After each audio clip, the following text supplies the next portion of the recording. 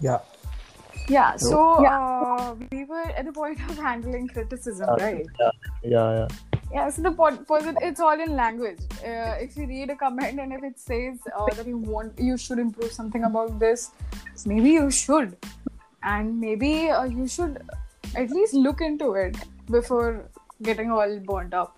It's all in the language, as I said. People would be suggestive, and it's good that they are suggestive because they are only helping you from their point of view. Here, the consumer is telling you what they want, right? So you could take it in that way. Negative criticism is very funny, and you will get to know because it would be a hate comment. It would be demeaning, and nothing should be demeaning. No one can demean your work.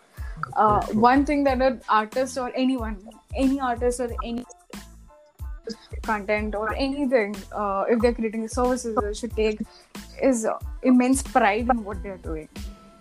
So if you feel that your pride is being hurt with that kind of comment, maybe it is demeaning.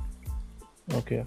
So yeah, don't respond. I do not respond to such kind of criticism. I don't want to, because at the end of the day, it gives them the satisfaction That's so that true. they wanted. At the end of the day, you will be wrong for somebody, right? I mean, like, you cannot be right for everyone. Yeah, and it's okay. I want to be right for myself. This is my work. I see it in this point of light, and I want it to be like this.